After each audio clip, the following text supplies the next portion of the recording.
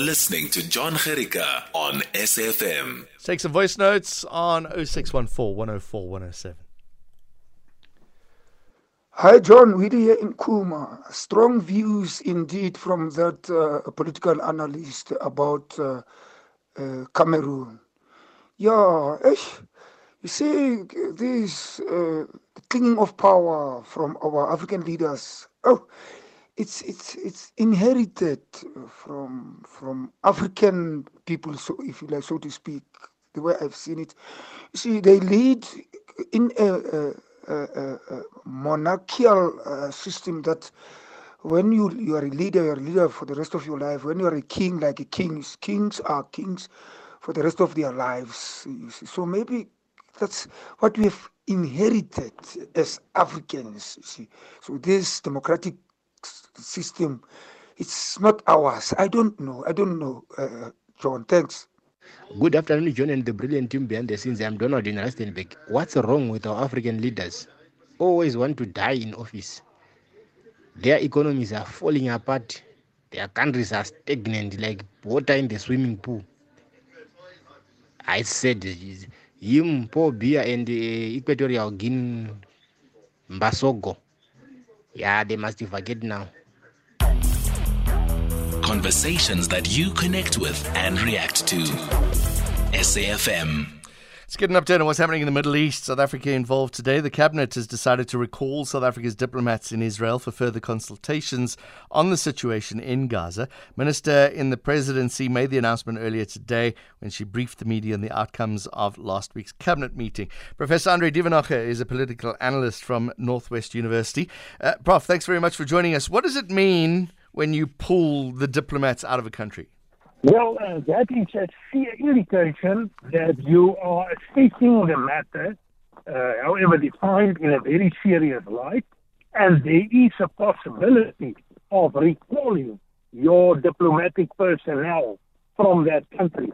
Now, I'm not saying it is going to happen, but we know that the sympathies from the side of the ANC government is with the Palestinian people. At the moment, Israel is busy with the so-called ground initiative, and we know there's a number of human rights issues involved, and it's also against the backdrop of a bigger division between East and West, and the escalation of the conflict between East and West.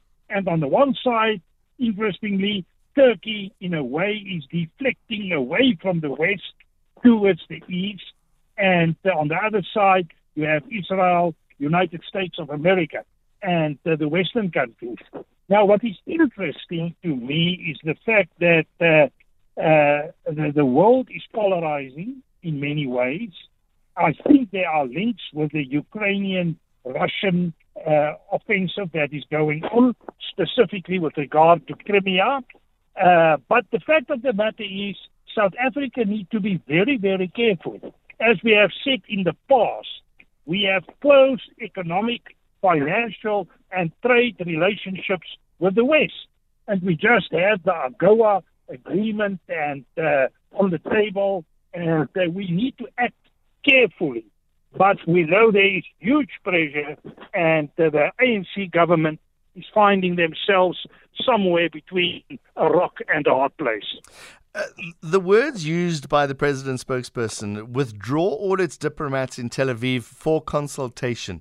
Does that mean there is no longer a diplomatic presence for South Africa in Israel, or is this the beginning of a process?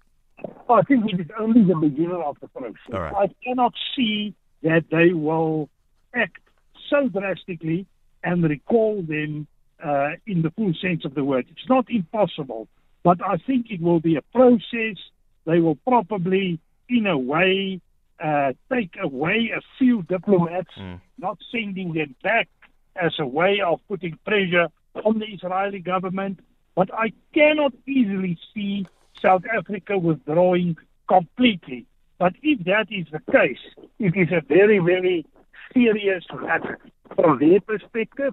And my take on it is indeed a serious matter, but South Africa is following a very pragmatic approach between the West and the East, but from an ideological point of view, their sympathy is without any doubt with the Palestinians and what is defined as a Palestinian state.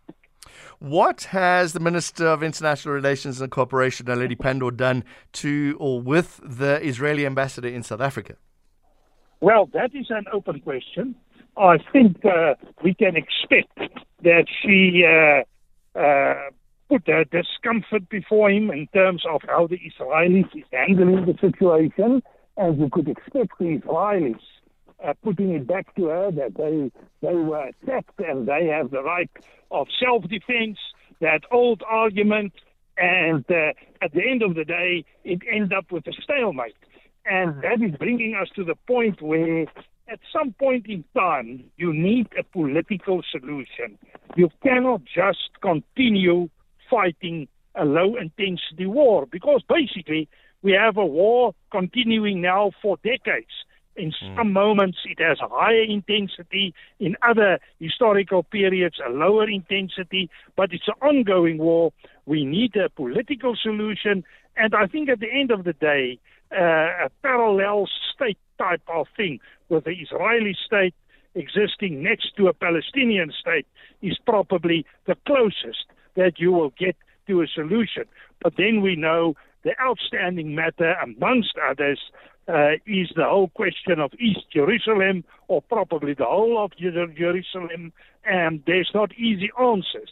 My biggest fear, however, is that this may ignite a bigger war and contribute to already existing war, and take us to the point where we may even enter the extreme of what people like to refer to as a third world war, or the beginning of a third world war.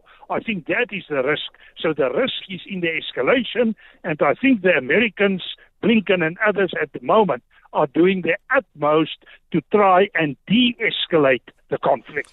Just quickly, South Africa doesn't have an embassy in Israel. They have a liaison officer. They closed the embassy a few years ago. What are the diplomats doing there?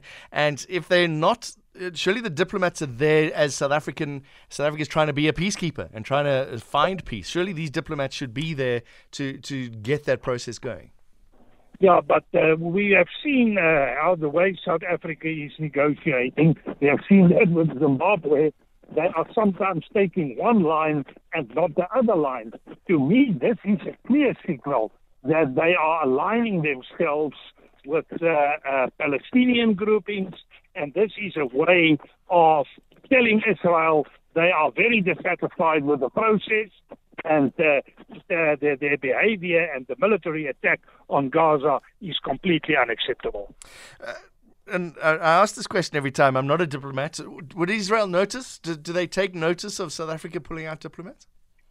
Well, I have seen the reaction when we pull out our ambassador. And it was not a very strong reaction coming from the Israelis. It was, okay, if you want to go that way, you go that way. I don't think the South African government, and specifically President Ramaphosa, has a big impact on the Israelis, their foreign policy and their military action. Oh, maybe that says a lot as well. Professor Andre Duvenage, thank you very much, political analyst with the Northwest University. That will stir up a little bit of debate. Love to get your views on that.